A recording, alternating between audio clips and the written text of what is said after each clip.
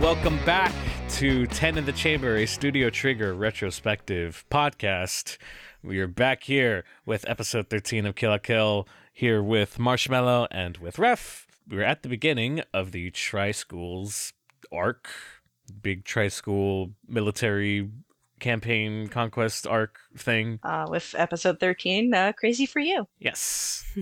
So now Satsuki's big plan that she's been building up for the past few episodes is now going into effect as she just sits with the Elite Four and they plan out their big conquest of Western Japan. But throughout this episode, Ryuko is not wearing Senketsu. Ryuko is afraid of basically turning back into the monster that we saw in the last episode, and she's just kind of scared to put him on for his sake, because she doesn't want to hurt Senketsu like she did with that transformation. Yeah. But meanwhile, with Mako, she meets up with this brand new character that comes up completely out of nowhere.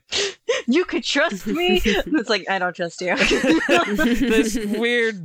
This weird generic looking boy that just comes out of nowhere. His name's Shinjiro Nagato, and he's the president of the newspaper club or whatever, and he publishes the newspaper, but they've been getting suppressed by Gamagori's disciplinary committee, and so he's just trying to get all the information out to the students and try to get as many people as he can to turn away from this big military campaign that they're going to do. And he brings along Mako, or rather he sees Mako and knows that she is associated with Ryuko and wants to go and see Ryuko, which he does. Just very much, just very intrusive, this boy is. And like, it's just so, I knew right away, especially, I want to say that when I was first watching it, I did like get this feeling of like, this is so weird and random. Something is definitely up with this. Yeah, well, I mean, the last time we had a character, it was like, you could trust me, or like trying to get like close to Ryuko, and Mako was the No Tardies Day. Yeah, with Michael. So like, yeah, for me, it was the immediate, like, I don't, like, if you have to say you could trust me, I don't trust you. Yes, and he's so pushy with, like, trying to tell Ryuko, put on your uniform so that you could help and we could defeat Satsuki and everything, even though it's just, like, she's just not for that right now. She just pushes him away, and which Ryuko does a lot of that in this episode. Keeps pushing everyone away. Even Senketsu, it's a cute moment with Mako's mom and her for trying to give her some croquettes. And I kind of wish that they expanded on the scene a little more, because I just kind of want to know what Mako's mom is kind of trying to say to her at this point, if she wanted to try and say something, because she cares for Ryuko as much as she just cares for Mako. I kind of wish that there was a bit more to that. Yeah. I mean, she does like leave the bowl of crickets, and the dad and the little brother are running around going like, you'll get so much energy. They turn into butter. Yeah. To the degree, I feel like she wants to say something, but I feel like also as a mother, she can probably see that like Matoi isn't open for that kind of conversation just yet. And she kind of needs to come to her own terms to how to approach it. Right. And so like she doesn't want to push it too hard. Mm-hmm. Yeah. Because I just like Mako's mom as like the idea of like a good mother, and then looks at Satsuki's mom. Anyways. we'll get to that. But yeah, Ryuko does a lot of pushing away of all the people that kind of care about her at this point, and with her talking with Senketsu, like she's just too upset at herself to even talk to him, because she just feels so guilty for what happened. But we cut away from this to a big, I think, shareholder meeting between all like the members of Revox, being the big clothing brand that is owned by Satsuki's mother, Ragyo, who talks about how clothing is sin, man's original sin. A lot of big Bible references here, and how the main goal of Revox is to create clothing for clothing's sake, alluding to the reveal that will happen in a few episodes' time. And we have their first direct interaction between Ragyo and Satsuki, and it's uncomfortable. It's very uncomfortable. I hate it. And yes, we are supposed to feel uncomfortable about this, but it's just not Still. feel any better. Oh god, it'll only get worse from here, unfortunately. Satsuki and Reggio talk a lot about one thing, asking why Nui showed up when she did. Clearly this was done through Reggio's work, and with that, Satsuki says, okay, I'm gonna go do my big conquest at school and everything, and Reggio's like, okay, cool. Of course, Reggio's line here of ref, you speak French better than me. So. La vie est drôle. Yep. Life is amusing, which Satsuki smiles when she repeats that phrase. She's kind of amused in her own way, which was very interesting. And then cutting back to what's going on with all of our protagonists, as Mikisugi is trying to figure out who the fuck this weird-ass boy is that just showed up out of nowhere. There's more interactions between newspaper boy, I'm not going to care about his name at this point, and Mako. And another little detail here is that he's walking with Mako through the same part of school that Ryuko and Mako were walking through in the first episode. Which, if you were paying attention a couple episodes ago and talking about Nui, Interesting. Interesting. Those little details, which again, I'm not noticing until watching it here. So all of that's happening. But basically, the newspaper boy still gets chased out by the disciplinary students. And then Gamagori appears. Yeah, and then Gamagori tells Mako, hey, you're going to come with us on this big trip because we need all the hands we can get. Because I assume all the no stars that were too weak to go are just not going on the trip. But yeah, so it's mentioned that all the no stars aren't allowed to go on the trip, and Mako has a moment where she wants to go because it's free. the beginning of the episode, Mako is just drawing this crudely the map of Japan very badly on the ground, and then she got all the cities wrong. Yeah. The other thing, technically speaking, the exact thing that Gamagori tells Mako is that usually she would be put into 1 month in timeout, except he's going to make her do this instead. And I'm just you just want her to go with you. Yeah, which I mean, Gamagori at this point kind of seeing that she has a bit more resolve in her than he believes, and having respect for her is all right, you know what, you could come with us because I know what you're capable of. You're just as capable as these 1 stars at the moment. So my favorite thing is in the bloopers. It's now handle those balls. The English dub bloopers, right? The English dub bloopers. Just handle those balls. Yes, sir. It's my favorite. God. So Mako's getting roped into that. Ryuko's still fortunately by herself, and now kind of having a proper talk with Senketsu. I really like this episode in a lot of ways. I think it's more subdued. It's more about character. I think a lot of people find it kind of boring for those reasons, but I really like it. I've said in some other episodes that I kind of see Ryuko as a character who feels like she hurts other people, and I think this episode is probably where a lot of that comes from because she feels like she hurt Senketsu. She did hurt Mako with how she burned her at the end there, her hot-headedness and her hot-blooded spirit just ends up hurting people around her, and she really doesn't like that, and it scares her. And I think the Mon Shokes are being really accommodating of her. We were talking about that in the beginning. They're giving her the whole space to mope, the whole house. She gets it to mope. And I think Mrs. Mankanshoku Tsukuyo, she really sees Ryuko as her own daughter. In the election arc, she's like, well, Ryuko will be fine because she ate the lunch that I gave for her. But in the end, it didn't end up super fine, and that's pretty sad. Mm-hmm. But I think she does really see Ryuko as her own daughter. And I think one of the things I really like about the show is that it kind of slowly happens.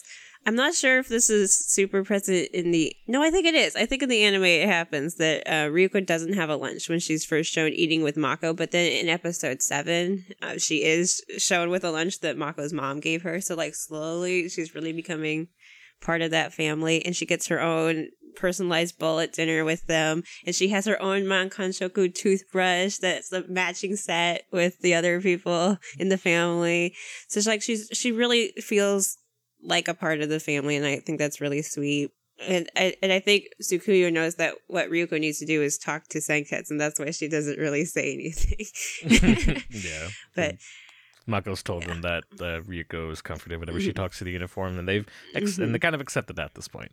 Yeah. Even if they don't understand it. Yeah, and that's why they're like looking on at the end, like, oh my god, she's finally talking to her uniform, because they were all waiting for this. Like, they kind of know what's up, so I think that's sweet too. I really like the scene. I'm just going on a whole rant here. I'm sorry. That's okay. No, go ahead. Yeah, I really like the scene at the end of episode 13 because I think it really contrasts well with the scene in episode 5, because in episode 5 it's like one of my favorite directorial choices or cinematography or mise-en-scène. I don't know, I'm bad at this.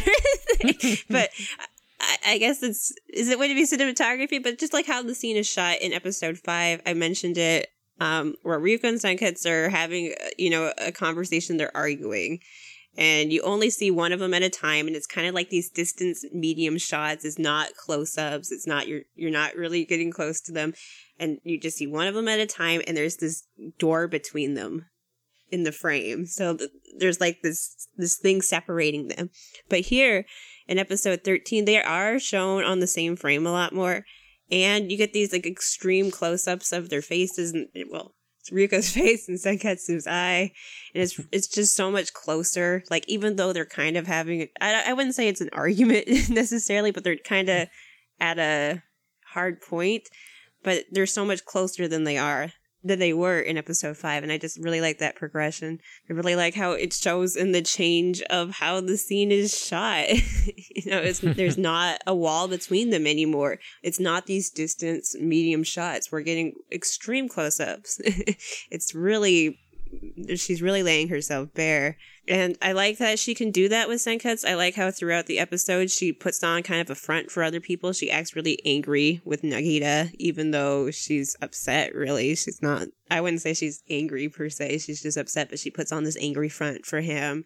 She can kind of smile for Mrs. Monconcho and say, yeah, I'm all right. But with Senketsu, it just all comes out. She's scared, and she admits it to him. And I really like that. I really like that she can be open and honest with him. And I just find that super sweet. Yeah, and he just wants to try and comfort her and saying that, that he trusts her, and, what happened was something to be concerned about, but he still trusts her in the end. He forgives her for that. Which the moment is cut short, unfortunately, with Nagita getting chased by the disciplinary committee again, and even hurting Mako's dad, which then prompts Ryuko to go into action. She doesn't like seeing her family getting hurt at this point. Even if she's feeling this way, she still is willing to protect people that she loves. She's still the shonen hero. Very much. You hurt anyone she cares about, she'll go into action, kick your ass. Yeah, I love how Nagin is like, you're so cliche. It's like, yeah, she is super cliche. But you know what? I love that about her. It's fine. It's good. And so Ryuko does put Senketsu back on and saves Nagita.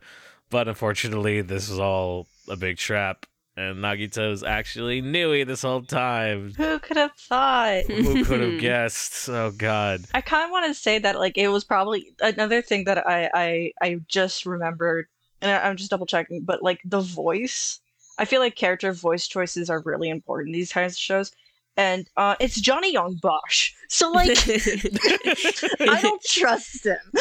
For the English dub, at least. Yeah. But, like, I don't trust Johnny Young Bosch. Why not? No, I adore him. But it's just that some of the characters he voices are people that I'm like, gun. So, like, I had, like, very, like, Izaya vibes, I guess, is my take on it. From Durarara. So that was one of the two things that I was like, I don't trust anybody. So it's just funny to see, like, yeah. It is your role, isn't it? Yeah, he likes being the shit, like a little shit, but he also likes being boys that yell a lot. That's his specialty. Yep.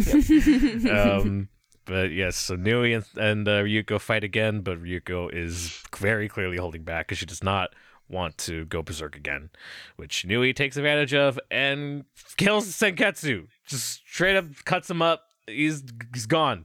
That's it. No, he's all cut up to pieces. He's gone. It's sad, and Ryuko's devastated. Can we just mention how like wonderfully cut anyway did? Like they're just perfect squares. Yeah, I mean, she, she's very particular about her work, and How very kind of her. yes, and Satsuki's coming in for the save once again, which I think, because Satsuki in the last episode pretty much said you are banned from the school premises, and she is very much skirting that by even showing up just in the town in general.